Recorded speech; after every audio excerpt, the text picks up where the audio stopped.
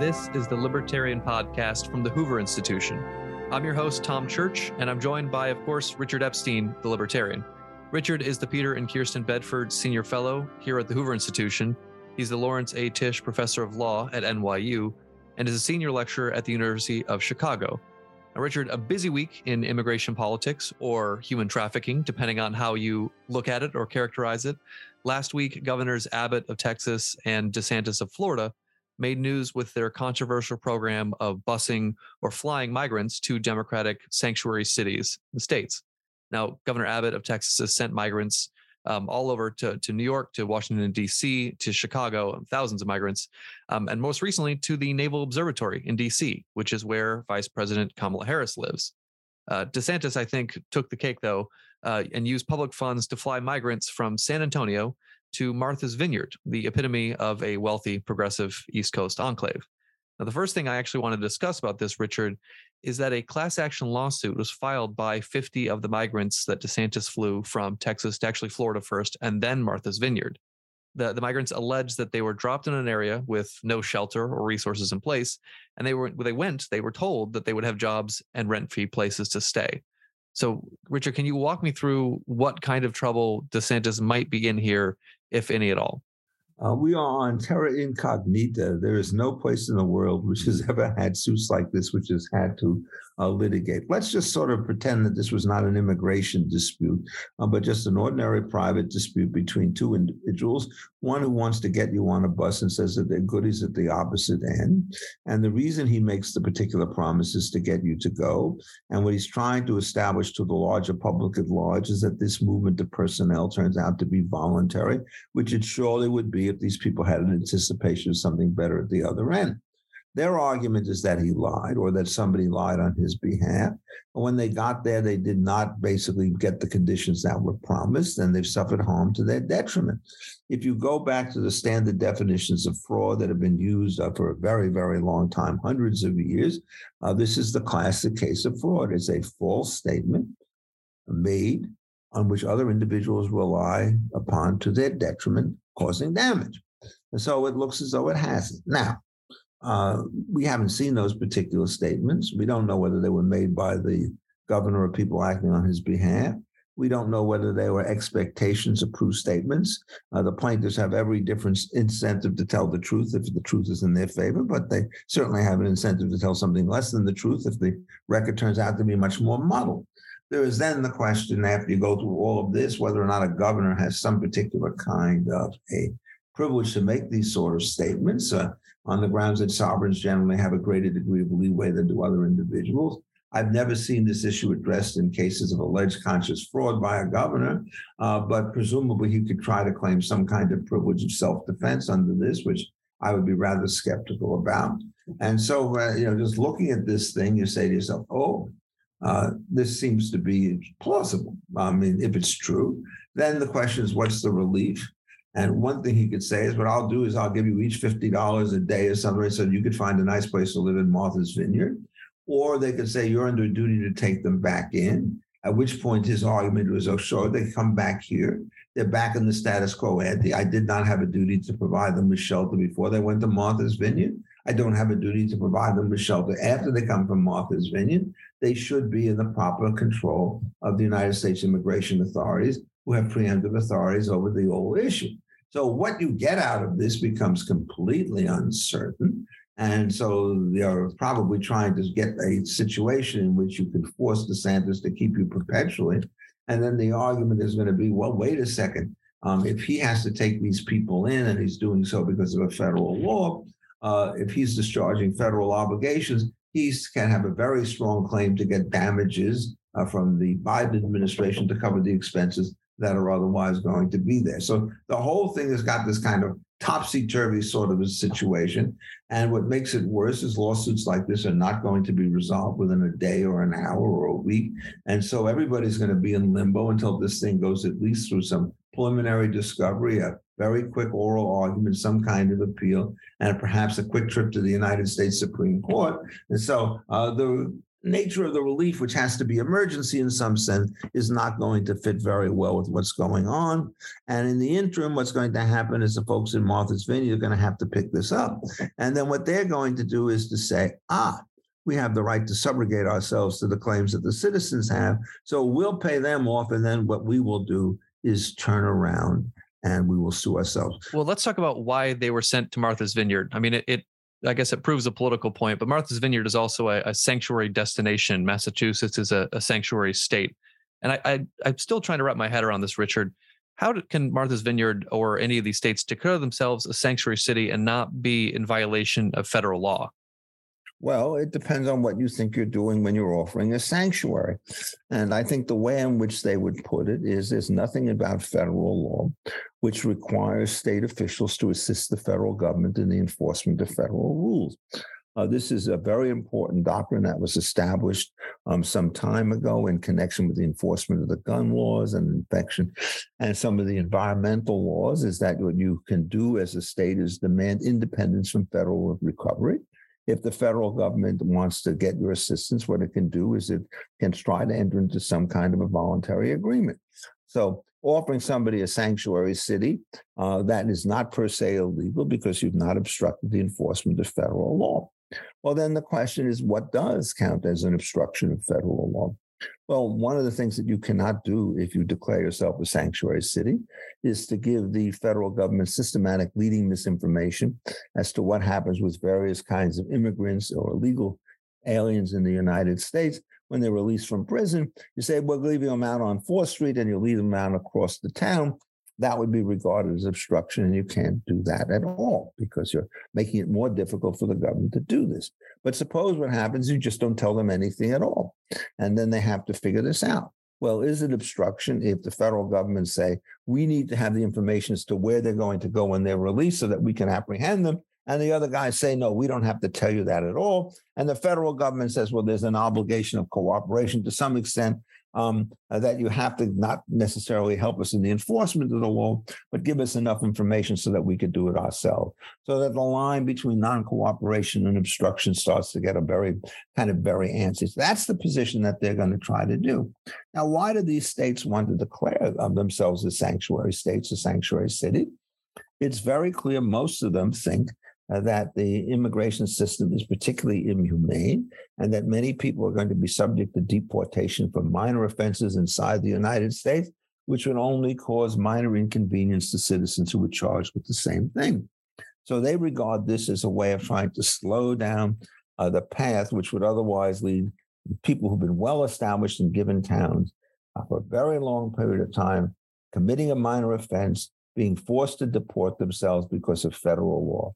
And in fact, there's no question that everybody in both the federal and the state decision have an extreme reluctance to prosecute people for minor offenses under local law if the consequence is either a heightened risk of or a demand for deportation of these citizens. So some of this turns out to be very lofty. In other cases, it turns out that the people who are doing this are just in favor of open borders at some level, thinking that the United States should descend its powers and its privileges of citizens to the less fortunate around the world. And so they think this is a way to nudge us closer to a system of open borders and free immigration. But that position in the world, and I think, has been hammered in the last year or two, because it's quite clear that when you start opening up the borders, the floodgates are much more rapidly overcome than anybody had expected. There are many more people coming in. Many of them are children who are unattended. Many of them are young men who are looking for trouble, or so it is said. And that by the time you put this whole thing together, the system becomes absolutely overwhelmed. So this is coming in red states, in Texas and Florida and so forth. And the federal government says, we'll let them in. And then soon the state's going to have to figure out how under its police power it controls with these things. And their attitude is, we can't tell, says DeSantis and Abbott, can't tell the federal government that they can't take these people in. We can't even tell them when they take them in that they have to make sure that they don't run roughshod around the country. We can't do anything about it. So what we're going to do is exercise our police power. And when they start to stop here, we're going to make sure they're going to send them on to a place where you guys think that you've got a lot of political force. And let's just be very clear, they said, if we get 100 immigrants coming in, we're lucky if we could bust 5 of them. to some point in Chicago or Martha's Vineyard or anywhere else, we still face the brunt of the problem. And you're not doing anything. So we want this to be a vote of no confidence in the Biden administration so that it returns to some of the Trump policies, including making sure that people who have possible claims for asylum in the United States do not get to the United States first and then litigate their claims. They're kept out of the United States until the claims are resolved one way or another. And this is an absolutely toxic issue. There are very few common grounds upon this, but what we do know is that the rate of immigration that has taken place, the property disruption that takes place along the way, potential criminality, all of this stuff is so novel that what you cannot do is draw any inferences from the ways in which immigrants behave when they were let in under much more stable circumstances, married, had homes, and all the rest of this stuff. So that past practice is not an accurate prediction of what's going to take place. The Cato Institute, for example, did an extremely powerful set of studies which said that stable illegal immigrants into the United States are in many ways the most virtuous of citizens. And I have no reason whatsoever to doubt that. But whether or not that's going to be predictive of what's going to happen when you have literally thousands of people coming across the border at these particular points, no place to go, no resources to house them, small children being left without parents, young people with a lot of energy and so forth. I can't predict what's going to happen, but you're going to hear charges about immigration. Not that we just don't like these people. You're going to hear charges about the immigrants coming in, that there's been property destruction that has taken place and that there's been personal crimes that have been committed. This may not have happened previously, but it's happening now. As I always like to say, I'm a professor of law. I'm not a professor of facts. That is, I can't verify or deny these kinds of claims, but it's pretty confident that they're going to have to be litigated in some way, shape, or form, if only in the court of public opinion. And it's equally clear that the Biden administration is under increasing pressure to straighten out its particular act, because what it has done is it brought in these problems, which has caused immense difficulty in border towns. And now what DeSantis and Abbott is saying, we can share the misery with everybody else. So just to go back to that previous hypothetical, Tom, suppose what they did is they just pushed them on the boat, on the bus, and they said, look, we can't guarantee what's going to happen in Martha's Vineyard, but we're not doing anything to help you here. So we think we could ship you on, talk to them. I don't know whether that's legal or not, and I don't know what the folks in Martha's Vineyards could say, but if it turns out that these people are the charges of the states that to which they come illegally, it's not all clear that a place like Martha's Vineyard, which has welcomed them, can turn around and say, we welcomed you if you're one of the few people who came in legally, who we'd love to have anyhow. And so that's fine. Sanctuary cities now have some degree of bite, and this problem is going to continue to spread until one gets a control over the total level of immigrants coming into the United States. Well, let's talk about that, Richard, because I mean, I know we live in this age of performative politics, but this case of busing people, migrants, to make a political point seems like a step too far. It's the reaction we're seeing from, Republican governors who are, I don't know if Florida counts as a border state, really, if you've got Cuba so much, but Texas especially. What would you like to see them do instead? I mean, this is not a solution. It's supposed to raise awareness, I suppose, but I also want to ask at what cost. What would you like to see from the right side of the aisle to address this? I mean, what are they supposed to do? I mean, if they can't change federal immigration policy? I suppose so. Well, these guys are also running for president, probably, right? So yeah, I mean, so what would they do if they were running for the president policies? I think what's going to happen is you're going to see a reprise of some of the Trump imperatives. The ones that tried to solve these problems outside the United States rather than inside the United States, by making deals with other countries so that they can house them under circumstances where it seems to work out. I think that will be very much back on the table. Several courts have tried to enforce it, but Biden is trying to constantly underride that stuff. I think you're going to see a return to the wall. And the argument is we know a lot more about how these immigrants are coming across this boundary right now.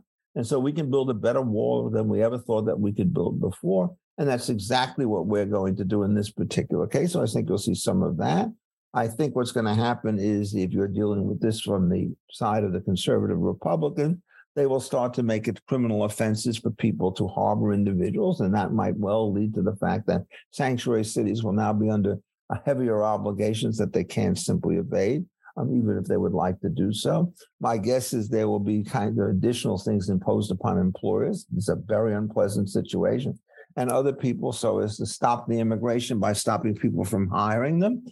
Somebody could come back and say, well, you do one of two things. Either say you can't come into the United States if you're not hired, and then you try to expand the number of people who are hired. There's a huge ambiguity with respect to that. We have both policies. We sometimes insist that people get jobs before they come into the United States. And then we start to say to other people, you can only come into the United States if you don't get a job, because if you get a job, you're going to undercut the competitive position of American workers in the same industry. We have so many different aspirations in this case, working at court purposes, that what you will do is see a shift in emphasis on the part of the Republicans should they take power. But the thought that you're going to somehow see immigration go down to zero or for the internal cases to be fully handed, that's just a pipe dream. Any system that you have is very sensitive to peak load traffic, and the peak load traffic is becoming very, very high, which means that the chances of success are diminishing by the day. So I think both parties are in this mess. Politically, my guess is the Republicans will continue to make headway on this, and it could tip the election, or at least the vote in many states. The analogy I think that one has to look to is what happened in Europe with the vast immigrations that took place 7 and 8 years ago into northern of Arabs being dispossessed in various countries, Serbs being dispossessed, and so forth. There was a willingness originally on the part of Sweden and Denmark to take large numbers of these people, and that has completely disappeared. There is now utter hostility and complete objection to the whole activity. And what's the explanation for this? Well, it turns out that the two civil cultures don't mesh. And it's not just a question how individual immigrants behave, but if you start having one group of people who believe one thing about sexual freedom and another group that thinks another thing is fine, you can't say in a particular town, some women are going to be allowed to go around in short pants and a halter top, and others are going to be required to wear a burqa. And so the social distances between these two communities have become larger. It's clear that they're not easily reconciled. And so what has happened is two countries which are known for their tolerance have really started to clamp down on this. How bad it is, I'm no expert, so I don't want to pretend, but I would just mention one little headline I saw in the New York Times, which says that Sweden has become so far right that it's impossible for anybody to live there. I think it means impossible for any subscriber to the New York Times to live there. But what it does refer very accurately to is a genuine change in political consequences. Free trade is something that's easy to defend. Free immigration is so much harder to defend, because the moment you start letting people in, they not only have market roles, but they have all sorts of political roles. They can buy property. They can change the electoral vote in a given district.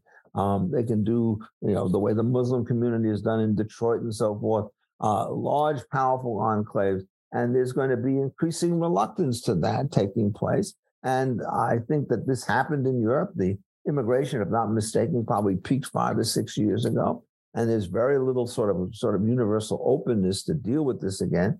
And I think that that's much more likely to happen in the United States than for Biden to keep on being able to do all this stuff. Really complicated here because unlike the European countries where administrative control is pretty much a fixed and absolute operation, in the United States, every time a hostile Trump-like administration wants to impose something, there's going to be a civil liberties alliance, which is going to say you've gone beyond the scope of the Constitution. So that, this battle is long from over. When I started to sign up for this particular topic, I thought I would have one show, but now I'm beginning to think we need to have many, many before we can resolve it. And we'll do those shows in the future. But for now, you've been listening to the Libertarian Podcast with Richard Epstein. Make sure to read Richard's weekly column, The Libertarian, published on defining ideas at hoover.org. Now, if you found our conversation thought-provoking, please share it with your friends, tell them to listen, and then fight with them about it. Or you can go and rate our show on Apple Podcasts or wherever you're tuning in. For Richard Epstein, I'm Tom Church. See you next time.